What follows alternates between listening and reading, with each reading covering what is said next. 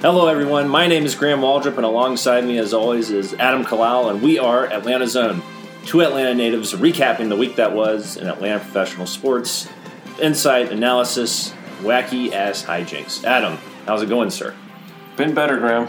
Been better. I was doing great until about, the fourth inning of the Braves game yesterday. Yeah, you went to the game, correct? I went to the game, yeah. I was feeling real good, and then, Freddie. Yeah, tragedy struck. Freddie Freeman is now out for the next 8 to 10 weeks with a fractured wrist. We just can't have nice things. Like, after I was listening to last week's episode and just noticing how dark and just depressing and clearly unhappy with the state of Atlanta sports, we both are. Yeah. I was starting to feel a little better. We took, 2 out of 3 from Florida. Yeah. Won the first 2 against Toronto, ended up winning last night. Yeah. It's like, maybe we can talk about how things are looking up a little bit, and then we get this news about Freddie, and it's just back down in the dumps. Yep. It's that was certainly rough last night. Just to get you all caught up, in case you haven't noticed, the Braves are 16-21 now, second place in the NL East, and have won 5 of their last 6 games, as we mentioned, taking 2 or 3 from the Marlins and taking 3 in a row against Toronto. Starting pitching was a lot better, minus Jaime Garcia, who got really roughed up in Toronto. And, offense is kicking ass. Doing really well with runners in scoring position, and as I mentioned, averaging 6.5 runs per game during this stretch. So you thought things were looking up. Yeah, no, I was starting to feel real good. Like you said, offense is really clicking and kind of carrying the team as they were. Yeah, and the thing I noticed too was that there were nice moments where guys were getting big hits, in high leverage situations, like Matt Kemp the other night against the Blue Jays. I think we were only up by a run or 2. And he just gets has a really nice at bat. There's 2 guys on, just crushes a double into I think it was right center field. Scores those guys, and we're up for good at that point. Put it out of reach, so didn't give the bullpen a chance to blow it. Mm-hmm. Pitching, as mentioned, has been a lot better. Bartolo actually pitched decently. Went 5 innings his last start. Only gave up 2 earned runs, despite having the flu. Yeah, and he was sick, so maybe he needs to get sick more often or something, because that was the best he's pitched since I'd say that Easter Sunday game against the San Diego Padres. So. He looked better. Julio, arguably his sharpest outing since his second start in Pittsburgh against the Marlins a few games ago. He went 6 innings, gave up no runs. Folty's looked really good. Yep. 2 quality starts, including one last night. Everything's rolling. And then we were reminded that we have the shittiest luck as a sports town. And really ever since the Super Bowl loss, things have just been going downhill for us. Oh, absolutely. And not just in sports. We lose the 85 bridge. Yeah, but that's back. That is back. It's amazing. No one's happier about that than you. Yeah, it's cut about an hour and a half off my round-trip commute, so I'm very pleased. Little sidebar, I don't think I mentioned this on the podcast. I really want somebody to make a documentary about how the bridge affected different Atlantans, and just interview guys like you that just got totally screwed by it, and just hear the horror stories of how long their commute was and what it turned into, and probably be a lot of the same complaints. The type of depression that came on, and maybe there's a divorce that came out of all of this. Yeah, I love to see the fallout. There's a lot of backstories. Yeah. Divorces, suicides, patricides. Jesus. God only knows. But we digress. Anyways, there are tons of things happening in last night's game. We got a ton of news to get to. Our show is primarily going to be focused on the Braves and the Falcons. We're not going to have any Hawks talk this week. Thank God. Just because there's nothing going on, and we're sick and tired of talking about that sorry episode, that sorry team right now. So there were a ton of fireworks last night after Freddie was hit and subsequently came out of the game. So Jason Mott comes in. Game's out of reach at this point. Braves tacked on 6 in the first inning. We're up 6-0 and never really didn't really look back from there. Jason Mott comes in the game, doing cleanup duty, have a pretty big lead. He's a very quick delivery, and some would argue it's sort of a bitch move in the sense that he comes set very quickly before he delivers, if at all. So the batter, has very little time to get ready. But I would also argue if you're in the batter's box, you should be ready. So he's facing Kevin Pillar.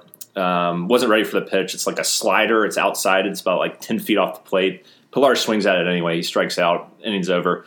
He starts chirping and allegedly calls Mott homophobic slur. You can use your imagination there. I wasn't sure how you were going to handle addressing that. Well, of course. So very professional. Oh, yeah. Done, Graham. Yep. And Pilar later admitted that he did say the homophobic slur. Suspended 2 games. The bench is cleared in the meantime. There wasn't any fighting, but there's a whole lot of squawking. So how was the crowd's reaction? Yeah, so I was, as Graham mentioned, I was at that game last night, which was one of the more exciting Braves games I've been to in a while just because of all this action. So, like, from the stands, it all came out of nowhere. So, like, we're just sitting up there, like, oh, strike 3, innings over. Mm-hmm. Next thing I look on the field and see both bullpens rush, and they were kind of half-assing it, jogging in. Yeah. It didn't look like anyone really wanted to fight. But it was exciting. I mean, the crowd and everyone's into it, as you tend to be. I got fond memories of the time when I was at Turner Field and Andres Galarraga rushed the mound. Oh, yeah. I was at that game, too. Yeah, that was great. That was classic. So, I mean, that one was really exciting, but it kind of just cleared out. And it was funny because I was there with 2 of Veronica's coworkers, and one of them didn't know a ton about baseball. And they were all just kind of talking through it and didn't really, like, think much of both teams just rushing out onto the field. Mm-hmm. And this was, I think it was the 7th inning. So I'm like talking to the guy next to me, like, what the hell happened? Like, yeah. And in my head, I was like, well, I mean, I know that the Blue Jays have hit us a ton this series. Mm-hmm. So I thought it was just emotions kind of boiling over. Right. The dude next to me had no idea what was going on. Yeah, it was kind of unclear, even on the TV. I was just sort of saying, like, what happened? And then they showed a replay of how quick Mott was, and I always mute Chip and Joe just because I don't really like the way they cover games. So I wasn't listening to them either. So I sort of had to, probably assume the same thing. But to finish my story. Yes, please finish your story. So the girl, like, after, like, I'm still turning around trying to figure out what happened. And the girl with us, I was like, did you guys see what just happened? Like, you don't see that every day. And she was like, oh, I thought that was just kind of like 7th inning tradition or something. Both teams run out onto the field. Yeah. And her fiance was like, what, the 7th inning fight? Yeah, that happens all the time. Yeah. That's funny. So you think, after Freddie's out for the game, we don't know his fate at that point. You think after this bizarre, I'd never seen benches clear after, someone coming after a strikeout, someone coming set a little fast. So after that, you think, like, okay, there's not going to be any more fireworks. This game is over. You'd be wrong about that. So a couple of innings later, Braves are up 8-3. Eric O'Flaherty's pitching. Bautista destroys a pitch that O'Flaherty throws to him. It's a homer. He flips his bat as if he just hit a game-winning home run against Clayton Kershaw to win the World Series. Instead, his team is 6 games under 500, and he's down 8-4 to an equally mediocre baseball team. It was selfish, pedantic, moronic, and he looked incredibly stupid doing it. And both Pilar and Bautista admitted that they admitted fault in what they did. I still don't think it excuses it. It's not really the biggest deal to me in the world, but it was just kind of ridiculous. And once again, the bench is cleared. No fighting, lots of squawking. Yeah, both times you could tell there wasn't actually going to be a fight breaking out. Yeah. It's like neither of them wanted to, but felt obligated to. O'Flaherty definitely stirred the pot a little bit, to say the least, after the game. He was interviewed and was just like, he thought it was a Bush League move by Bautista, and then he was like, I'm paraphrasing here, but he's like, I guess he wants to get another fight again, and you'd think he wouldn't want to do that after what happened last year, referring to got clocked the time when he took out Rogan Odor, the Texas Rangers. It was a dirty-looking slide, and he and Odor got in a fight, and then Odor threw what I would say would be the best punch in a sporting event outside of hockey and boxing I've ever seen. Just cold-cocked the hell out of Jose Bautista. It's a hell of a video. If you haven't seen it, just look it up. I watched that one a couple times today myself. Yeah. He got clocked. Right. But I did appreciate the emotion from that whole Bautista thing with Jace chirping at him, running around first base, and then Kurt Suzuki pulling a mini Brian McCann at the plate, confronting him. I like to see that. I feel like that's we haven't seen that type of motion out of baseball in about 3 or 4 years in Atlanta. So. Yeah, so that was good to see that we're not going to take anything lying down. And I'm not really personally, when people flip their bats and whatnot, it doesn't really bother me that much normally, especially if it's like a high intensity game or it's a walk-off. I get it. Yeah. But, if you're down by that much and you're doing that, it just shows you're a selfish, narcissistic asshole. Or up by that much. Or, yeah, either way. Yeah. It shows you got zero class and you're only in it for yourself. Right. So I think building up to tonight's game, given all the stuff that's happened with Freddie and the benches clearing and all this other shit that's been happening, that we could certainly be in for some fireworks for tonight's game against the Blue Jays and Braves. Yeah, and we can't officially report that Bautista did get hit by Tehran on his first at-bat, which I think is really stupid because hitting him on his – it's not like hitting him in the leg is going to hurt him or anything. I think it was – yeah, well, if you're trying to make – we're now down 3-0 because of that. I mean, we're still trying to win a ball game, win a series. The best way to get revenge would be to sweep them,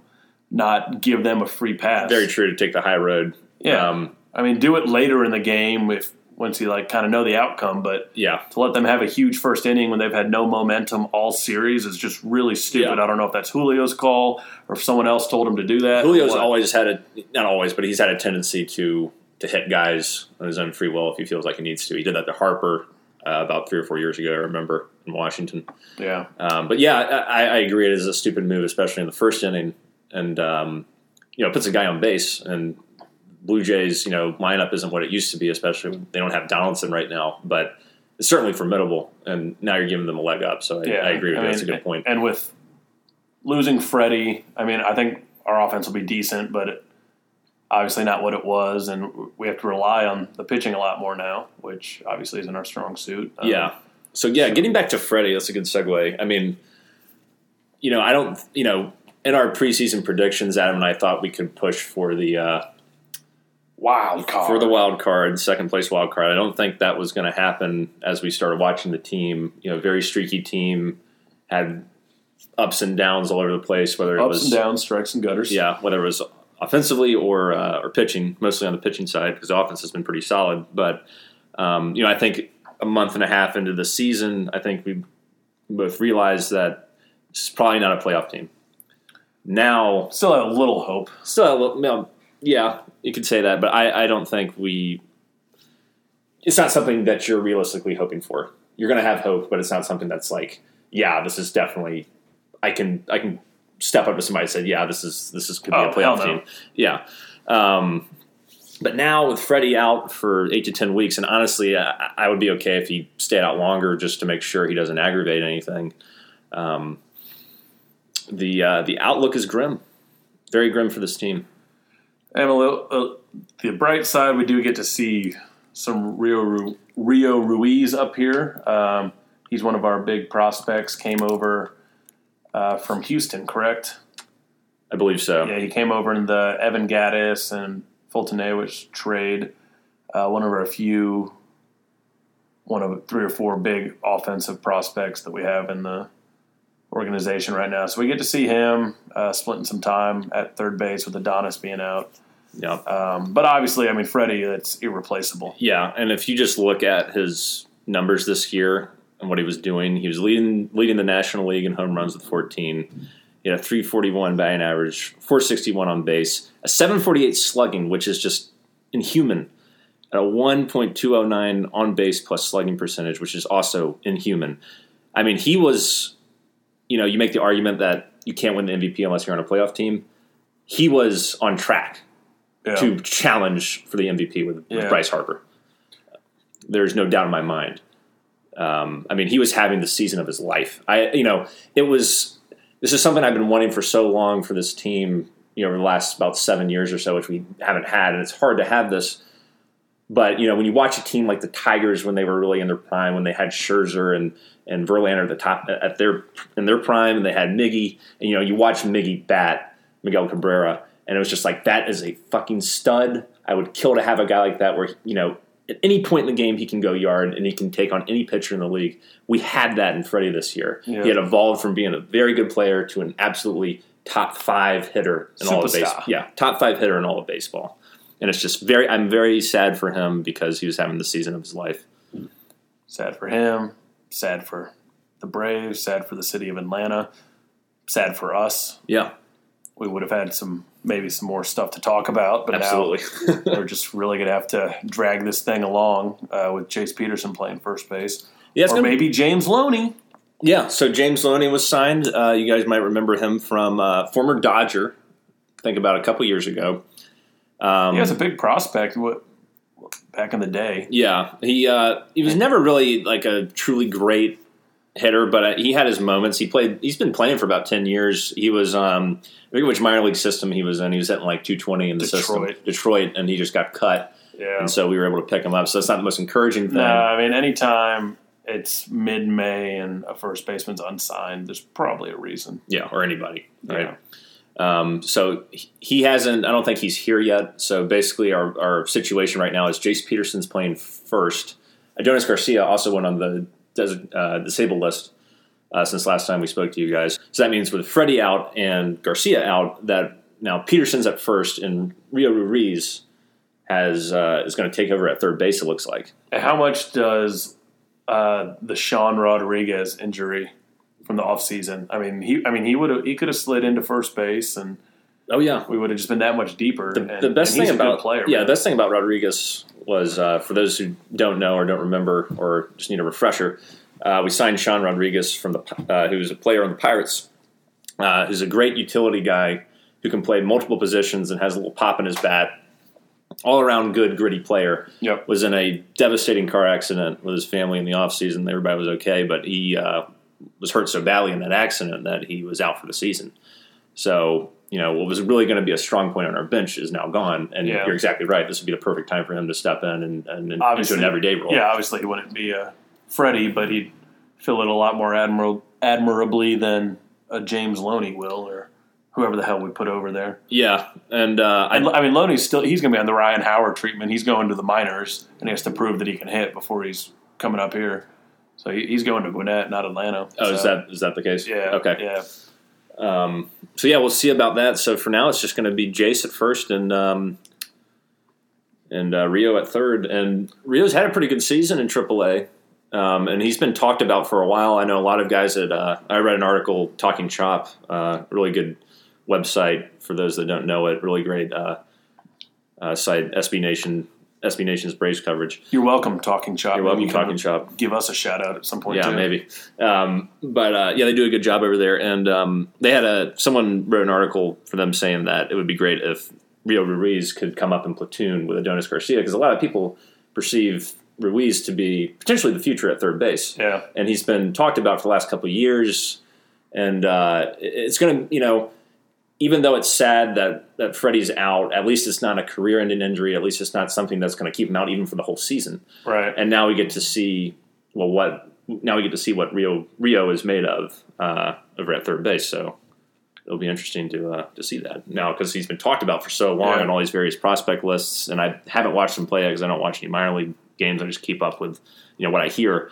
So I'm happy to put a face to the name and whatnot. Proud of you for looking at the positives of all this, Junior. I'm trying to. That's generally not your MO. No, but sometimes you just get so negative that you just got to try and find the positive somewhere, else it'll drive you crazy. Yeah.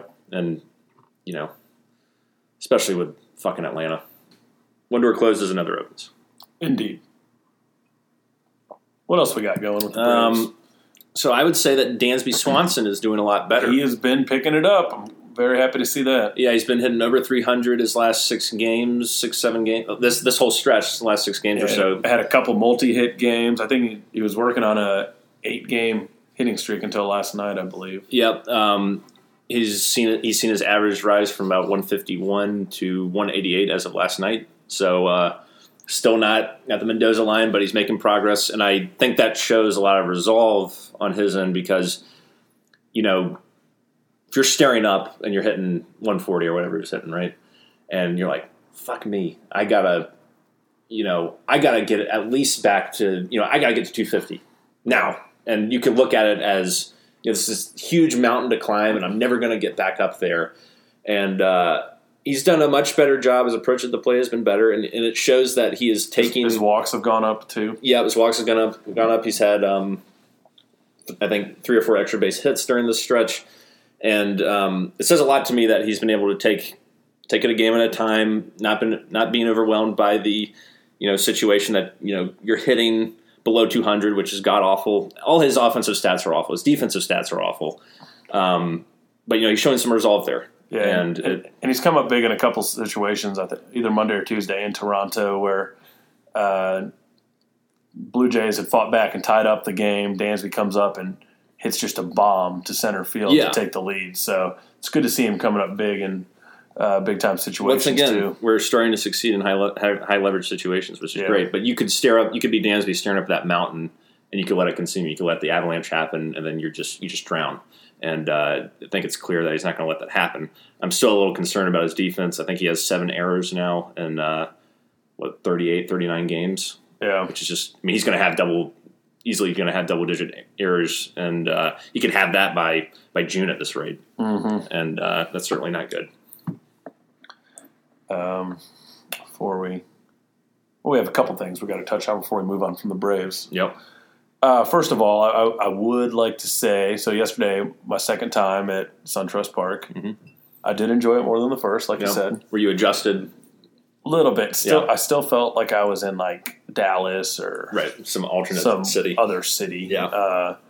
But I did go through the Battery this time. So during the 6-run outburst, I was actually in the Battery watching it, which was kind of funny. I missed all that. That's funny.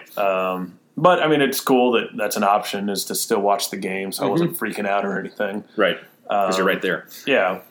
So that was cool. I ran the base from home plate to first and got timed. Oh, nice. Yeah, they still have that? Yeah, and then you, choose different characters, old players. Yeah, you run against them kind of thing? Yeah. Okay. So I ran against Dansby and beat him. So. Oh, you beat him? Oh, yeah. Man, maybe you need to try out for shortstop or something. Yeah, maybe so. I was going to say, you could pull out your first base glove in case Jace gets injured. Yeah. Some new depth. Yeah, why not? For them. I can pick a ball or two. Yeah, sure you can.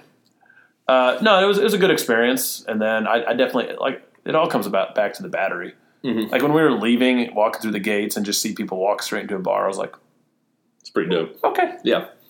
I get it. Yeah. No, I like it. I just hope that more places open up soon because, especially on the weekend when we went, was it last week or a couple weeks ago?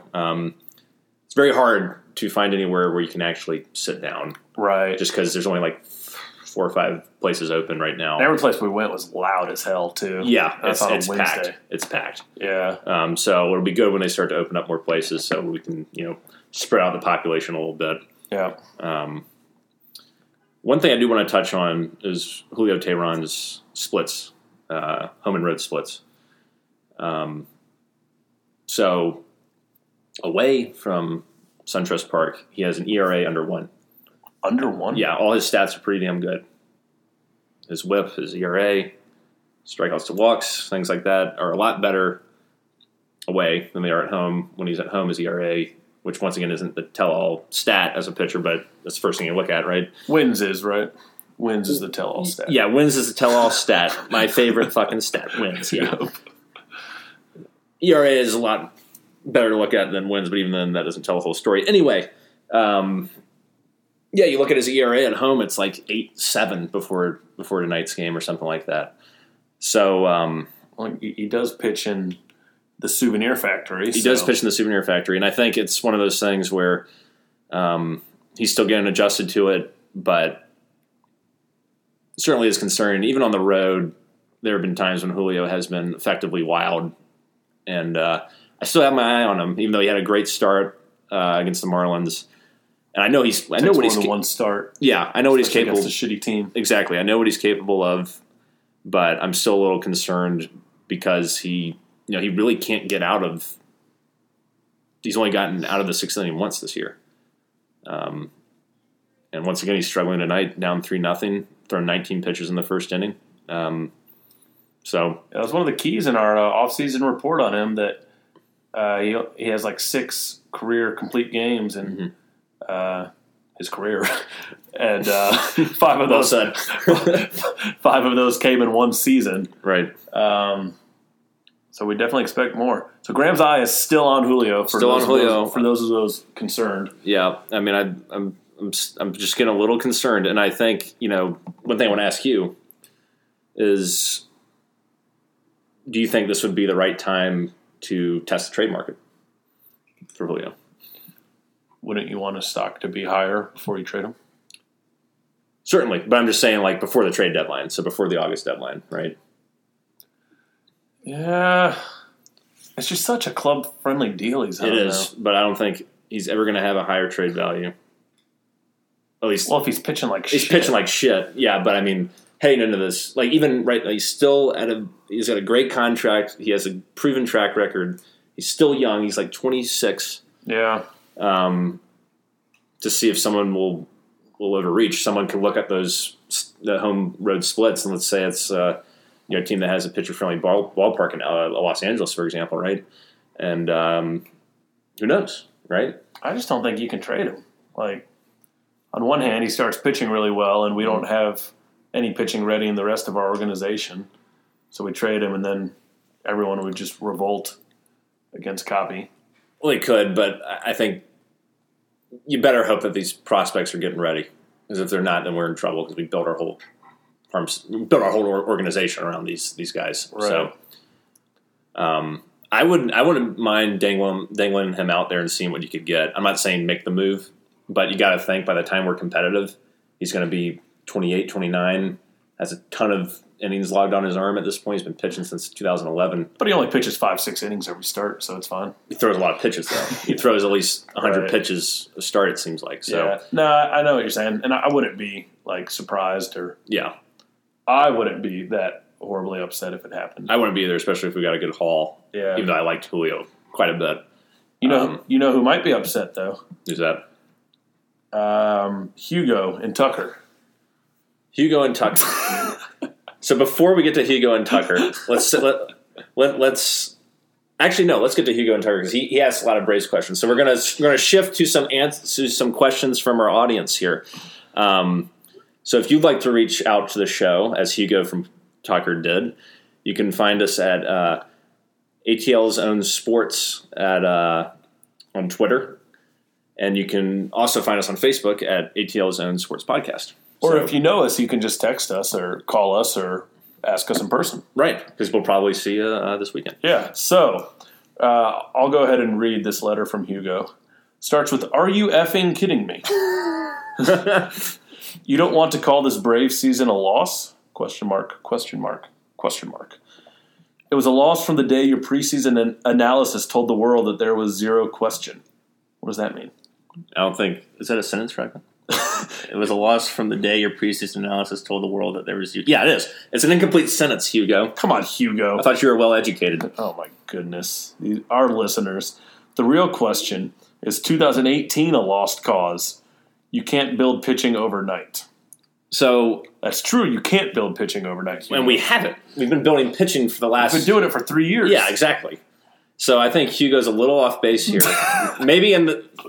Maybe not in the sense that our predictions weren't the best in the world, but I think he's very off in the sense that, one, he doesn't know how to write a complete sentence, and two, you can't say 2018 is a lost cause because we have been building pitching and we have guys that are getting ready. You see, I don't know Hugo from Tucker personally, but I'm guessing Hugo from Tucker hasn't watched a Braves game since maybe 2004. Wow. If that. So why would you say that he hasn't watched a game since then? I'm just guessing based off that question.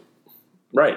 Yeah. So he might live out in like Brunswick or something. Lives back in the 90s and just he probably came from Brunswick. He says he lives in Tucker. Maybe follows a box score every now and then. Right. But picks up the paper twice a week. Sees that the Braves are 30 games under 500 and wonders why we suck so much now. Yeah. Where's Chipper Jones? Where's Chipper? Where's Maddox? Where's Glavine? Where's Andrew? Where's Furkey? Yeah. So, all right, Hugo.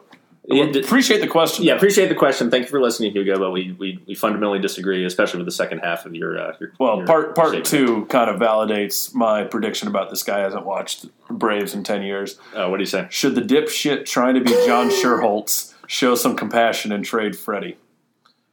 Woo! So I'm assuming he's talking about Capalella. Yep. Wow. It's venomous, Hugo. Show some compassion. Well, you don't trade the... I wouldn't be surprised. I mean... No. That's absolutely off the limits. Even Capalella himself has said I'd cut off my right arm before I trade Freddie Freeman. And I would... You better kill me if you're going to trade Freddie Freeman, because I will revolt against this entire organization. If they trade Freddie, you're yes. Done. This is a guy in his prime who can lead us to a championship if he has the right pieces. But I think him. Hugo's point is those pieces aren't coming into place. So what's the point of having this guy in his prime? What are you going to do? You're going to trade him and then suffer for like 10 more years of shitty baseball? Is that what you're going to do? Yeah. And build up more 18-year-old prospects that are going to take another 4 or 5 years to get up here? Or 3 years or whatever? I reckon. You're absolutely wrong, Hugo. Freddie is in his prime. He is one of the best players in baseball. 1.267 OPS. What the hell do you want? The compassion that you seek is wrong, because we got to stay the course and we got to build around Freddie, and that's what we're doing. And hopefully, in the next couple years, we will be contending. And if we trade Freddie, we won't contend for the next 10 years. So you're a fool. You're a fool, Hugo. Hugo's got another question. Take your ass back to Tucker. Hugo's got another question. Another one? I'm not sure if this one was meant to be directed at our podcast, or maybe follows another podcast. Probably was drunk and looked up another sports podcast. This one was sent at 3:51 p.m., so... Day drinker. Yeah. Is Ryan Getzlaff the best passer in the NHL? I'll hang up and listen. Fantastic. No comment on that one. That's pretty funny, though. Yeah, I don't think that... I mean, we don't know. Maybe Hugo's a little... That was kind of witty. That was funny. Maybe Hugo has more intelligence than we give him credit for. Yeah, no, Hugo's stock is rising based off that question. Yeah, that was funny. Also, it reminded me that I'll hang up and listen. Of course, that was based on when Skip Carey was around doing the rain delay show or pregame shows, and all the time people would call and ask him really stupid inane questions. Well, the one he would get like at least once a week was, "Can you explain the infield fly rule?" Yeah, at least once a week, and he would get pissed off about that. Just flip every time. Yeah. So Hugo, good work. Appreciate those letters. I give him a C-. Yeah, well, his first question was garbage. Second question had a little bit of merit. No.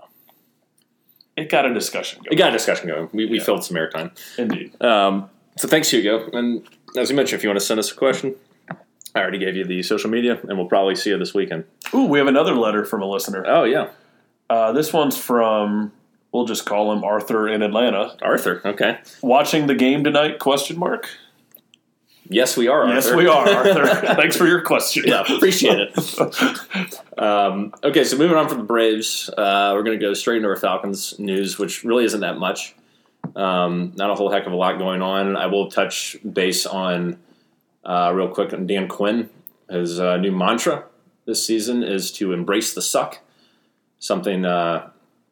that folks in the military might be familiar with. I know that's a common saying there, which and some might misinterpret this initially as saying embrace the suck of losing the Super Bowl, but Quinn actually means to embrace the suck of the daily grind of going through OTAs, training camp, all that stuff, the season itself.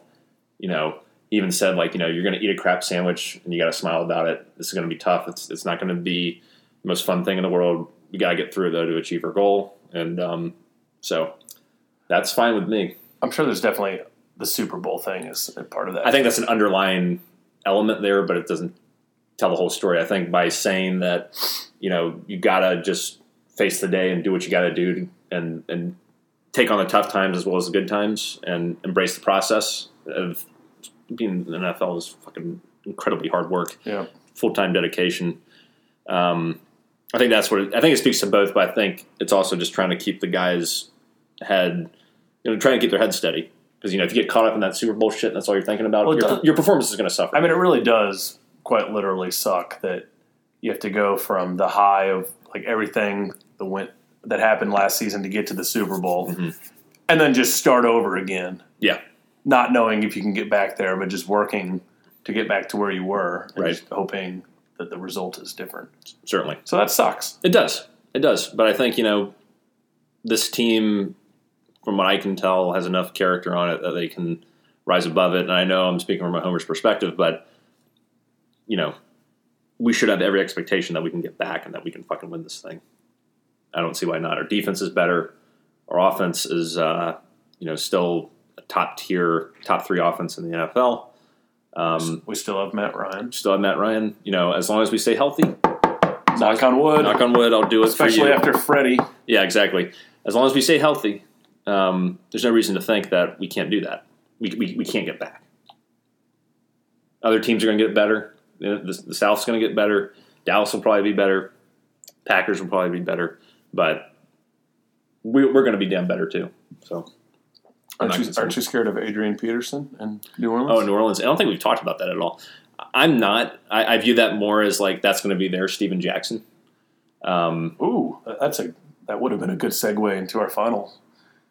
Fuck. Yeah, that would have been. Too bad. Anyways. But yeah, I really do think that. I mean, AP really struggled to stay healthy last year.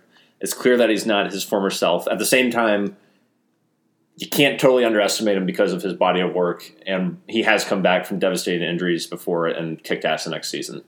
And in a thriving offensive system like New Orleans, you say what you want about their defense, their offense is still very impressive. You got to respect him, but I'm not afraid of him, put it that way. So, you got anything else to add there? Yeah, I just wanted you to say that he's old and we're not scared of him. No, okay. Well, I did that. So, as Smoke's dad would say, I ain't never been scared. There you go. So there's that. Dan Quinn's mantra. So moving on, Devonta Freeman came out this week. He was talking to ESPN's Josina Anderson and saying pretty much, I want to be paid as an elite running back.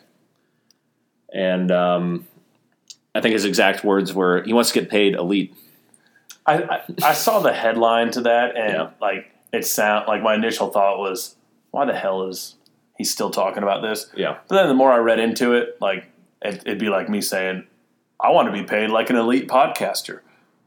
Except he has the credentials and I don't. Exactly. So, right. I mean, I get it. The guy has earned it, but he also went on to say that he understands he signed a 4-year contract and he's going to play it out. I respect him for not holding out. Yeah, he's not going to hold out. He's going to play this year. Probably end up making more money if he has another Pro Bowl year. Yeah. So if he gets 1,000 rushing yards again, and he's had a hell of a career here. His last couple of years, especially, have been exquisite. And I really want to pay him his money and keep him here for the next 4 or 5 years because, we haven't had a really great running back since Turner. But we got Turner Ted Turner? Ted Turner. No, Michael Turner, sorry. We had him for a good 4 or 5 years. But he was kind of, especially near the end, the last couple of seasons, he definitely wasn't what he used to be because he took so much punishment. And he was slow. And he really slowed down because he was a bigger guy and definitely lost some speed. But Monta's a young guy, and, to have a guy like that who can probably consistently, if he stays healthy, and, the great thing is, we'll still have Coleman for an extended period of time, too. That was the most lethal combination of running backs in the NFL last season. Yeah, no, it's definitely been a very lethal tandem and one you'd like to capitalize on. Yeah. And there's no doubt that the man's currently underpaid. Out of the running backs, he is making the 28th most money in the league, and it's safe to assume that he's better than a lot of those guys ahead of him. Right. I think, with getting Coleman his touches, you're able to spell him effectively and keep him fresh. And I don't think there's any reason not to say, let's give this guy $8.5 million for the next 4 years, 5 years, whatever it is.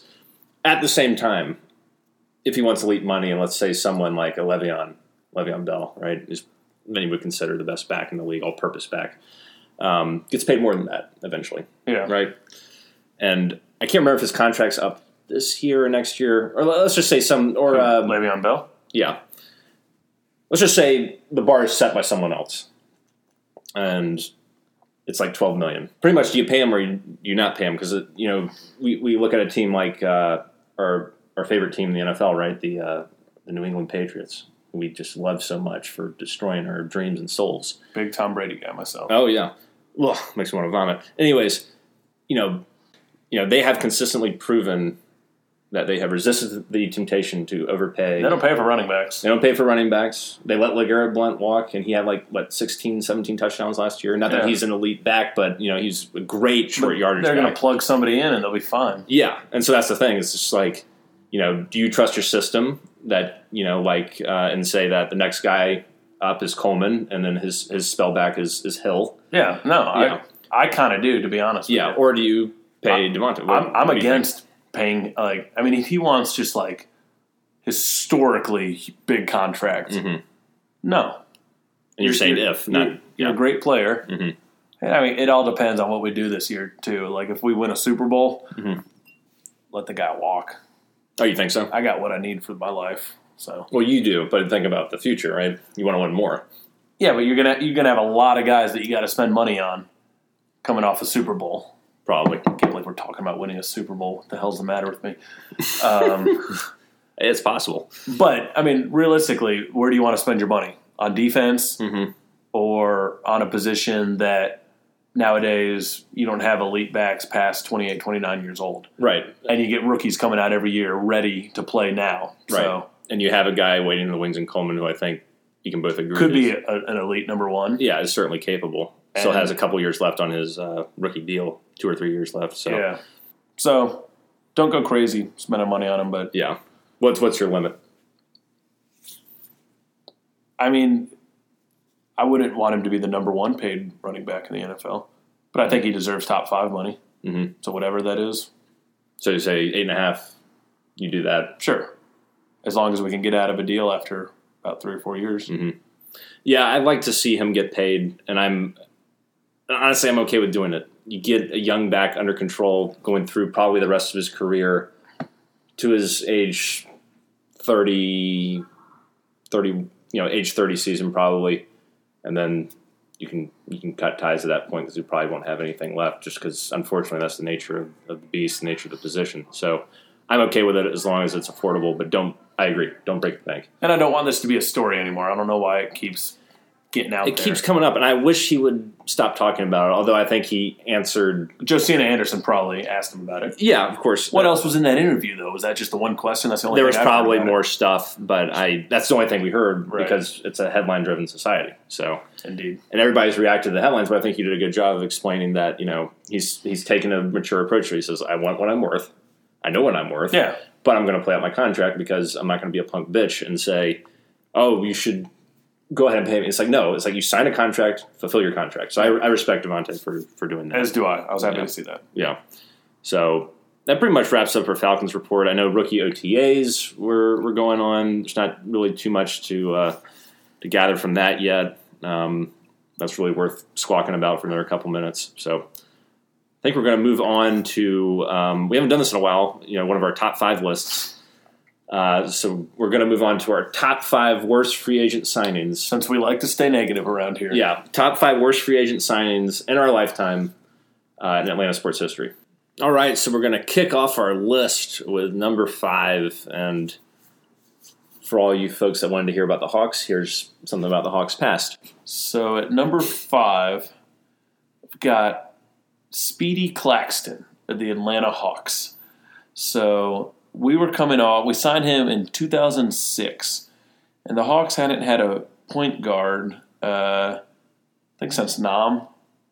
So people were pretty excited about. I mean, maybe Jason Terry. Yeah, more reasonable. This was after, of course, we didn't draft Chris Paul. Oh, so Speedy Claxton was the answer. He was in New Orleans the year before, 12 points a game, about 5 assists per game. So, serviceable point guard. And then we signed him to a 4-year, $25 million deal.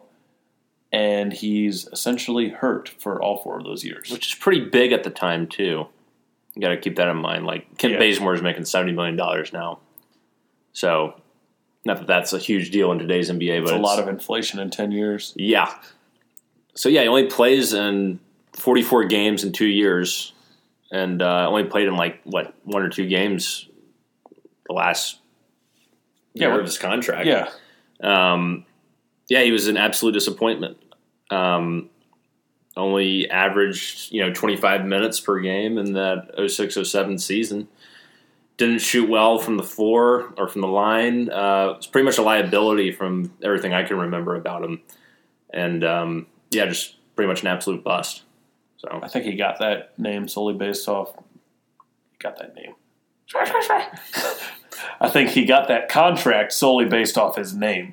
Of being speedy. Yeah. And we thought he was going to be a speedy motherfucker zipping around the court making plays happen. This is the Billy Knight era. Yeah, and the thing that really, when I looked him up, a couple days ago in preparation for this great segment, he's never really blown you away with his numbers or his play that much. He's a backup point guard. Yeah. We gave starting point guard money. And he didn't even start. Am I correct in that? No, he was our starting point guard. He was our starting point guard. Yeah. No, we brought him in to be our starting point guard. Because that's what Atlanta has to do. They have to overplay. Oh, Jesus, Adam. That's what Atlanta has to do. They have to overpay free agents to get them to come here. And well, he's never even played a full season in his whole career.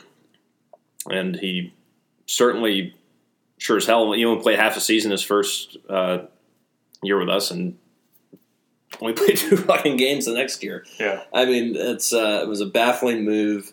Billy Knight, as we know, was a terrible general manager.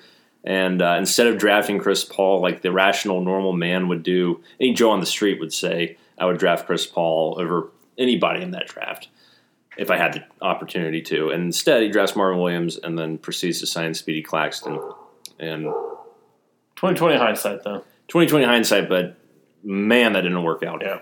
So, number 5, Speedy Claxton. Yep, Speedy Claxton. Bet that name doesn't come up too often. Nope. So, moving on to number 4, an Atlanta Braves player during the Frank Wren era, which will also be a recurring theme, unfortunately. Signed in the 2009 or the 2008 offseason going into 2009 was Kenshin Kawakami out of Japan. First ever Japanese player the Braves signed. Yep. Hopes were high, I remember, for Kenshin. A lot of people thought he was going to be, the answer in terms of maybe not being an absolutely elite pitcher, but definitely someone who would be more than serviceable. Number 3 starter. Yeah, mid-rotation, number 3 starter. Eat up some innings. Yep. Didn't have the worst ever year in 2009. But good Lord Almighty, did his 2010 just absolutely suck. And Bobby Cox's last season, his ERA balloons from 3.86 to 5.15. His WHIP is up. He's negative wins above replacement. Only pitched in 16 games and gave up 10 homers during that stretch. Was paid a shit ton of money. $60 million. Yeah, $60 million. And he was out of the rotation, I believe, by it was around June or something like that, if memory serves. For you math majors, we paid him $60 million, and he had a total of 8 career wins.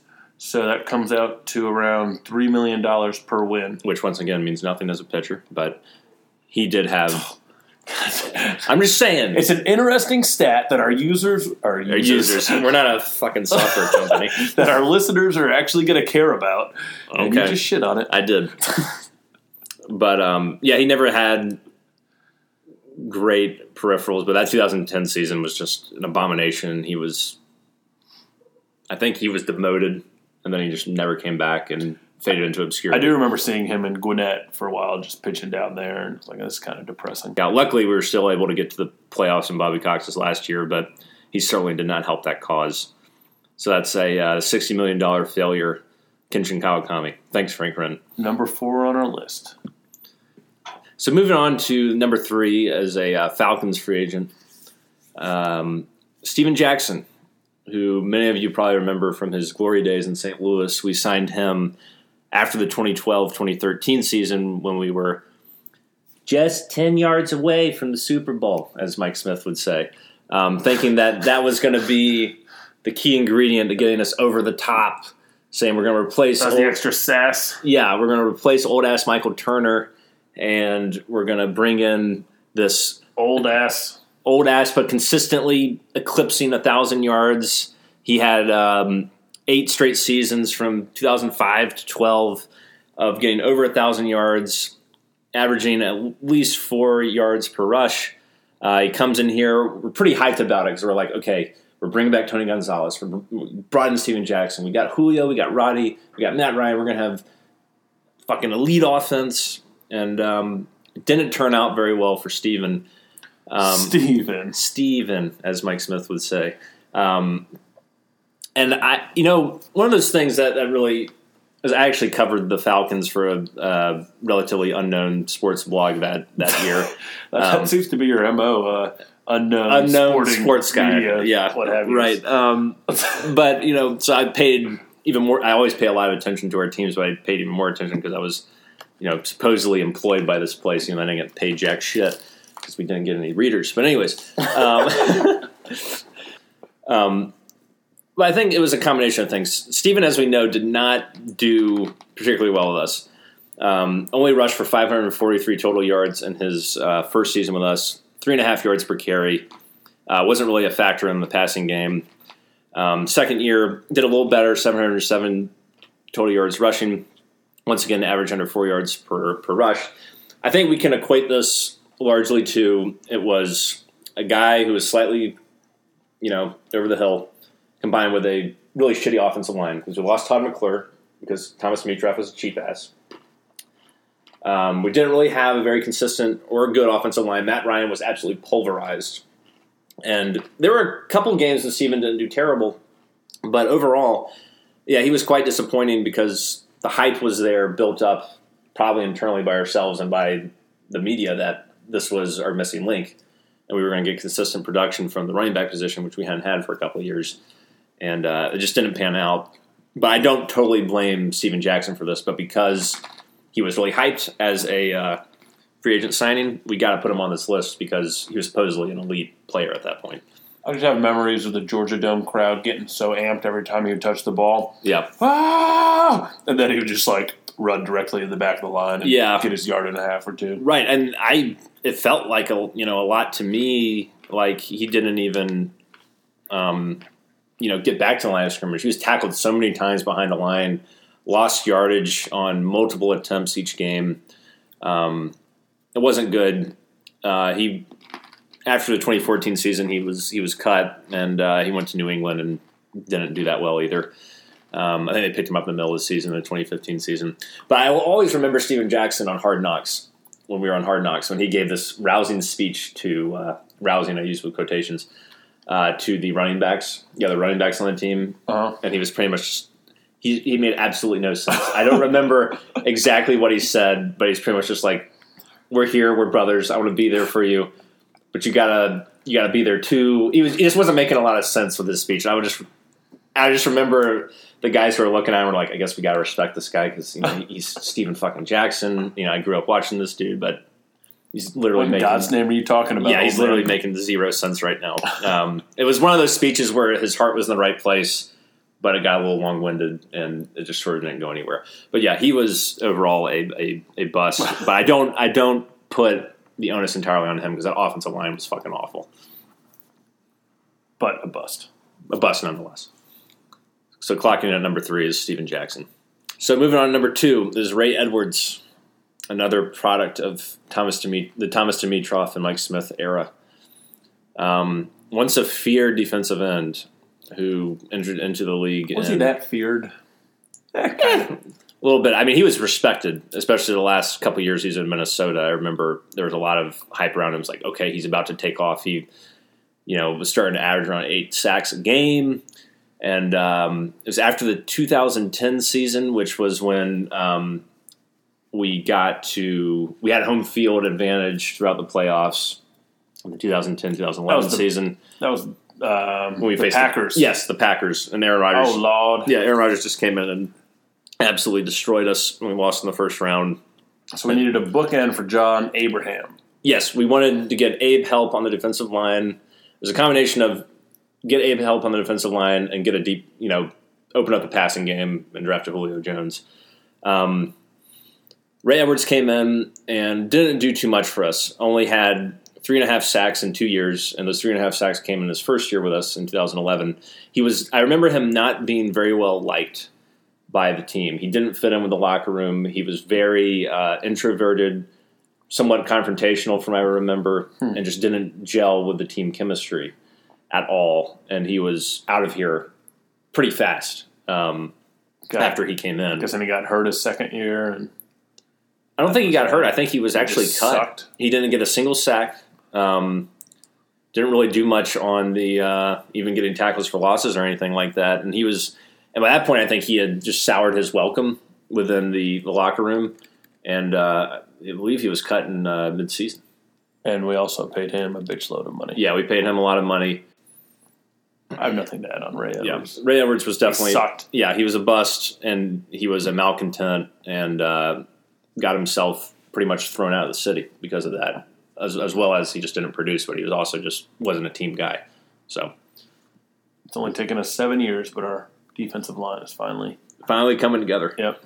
So moving on to our number one free agent bust of all time in the history of Atlanta sports is none other than Melvin, the artist formerly known as B.J. Upton. A.K.A. Bossman Jr. A.K.A. Bossman Jr. He was, at the time, he signed the biggest free agent deal in the history of the Braves. It was like 5 years, $75 million, I think. Yeah. Which by some other standards for larger market teams isn't that huge of a deal, but for us it was.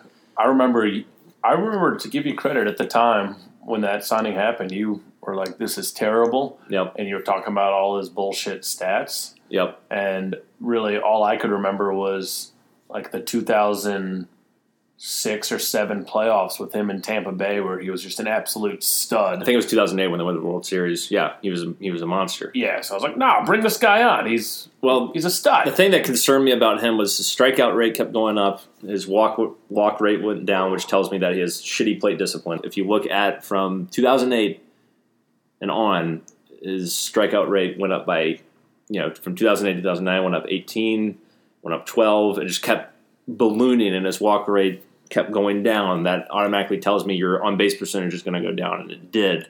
And then, he didn't even have a 300 on-base percentage in his last year in Tampa Bay. He had one good month and a half that kind of made his free agent value pretty high, and Frank Wren... he hit 28 home runs, so yeah. And we needed power, so Frank Wren just jumped on him. He should have learned his lesson from the Dan Uggla trade, but he didn't. Yeah. And, everyone got really hyped up because we had... Up and Hay. Up and a Hay, Justin Upton, B.J. Upton, and Jason Hayward. But I was really concerned about this because, one, he seemed like he was a malcontent on Tampa Bay, so I always get concerned about guys who aren't good chemistry guys because that can affect the way the locker room is. And I was concerned about his strikeout and his walk rate going in the wrong directions. But I never conceived that he would have such a shitty career with the Braves that he had. And it was unbelievable. 2013 hits 184, 268 on base, and a 289 slugging percentage. Worth negative 1.8 wins. That is just absolute shit. And we had 9 homers. That's absurd. Yeah, and he was 26 awful. RBIs. Yeah, and he had to be benched. And I think they put Rico Bronya in his place. Shit. That's not true, but it feels like it is. And then, he had a really good spring training that year. I remember everybody was getting hyped. He had 340, and I was like, it's fucking spring training. And then, he had a pretty shitty year the next season. Pretty. Yeah, it was a little better. He had over 200 finally, but still didn't play great defense. Still seemed like he was a malcontent.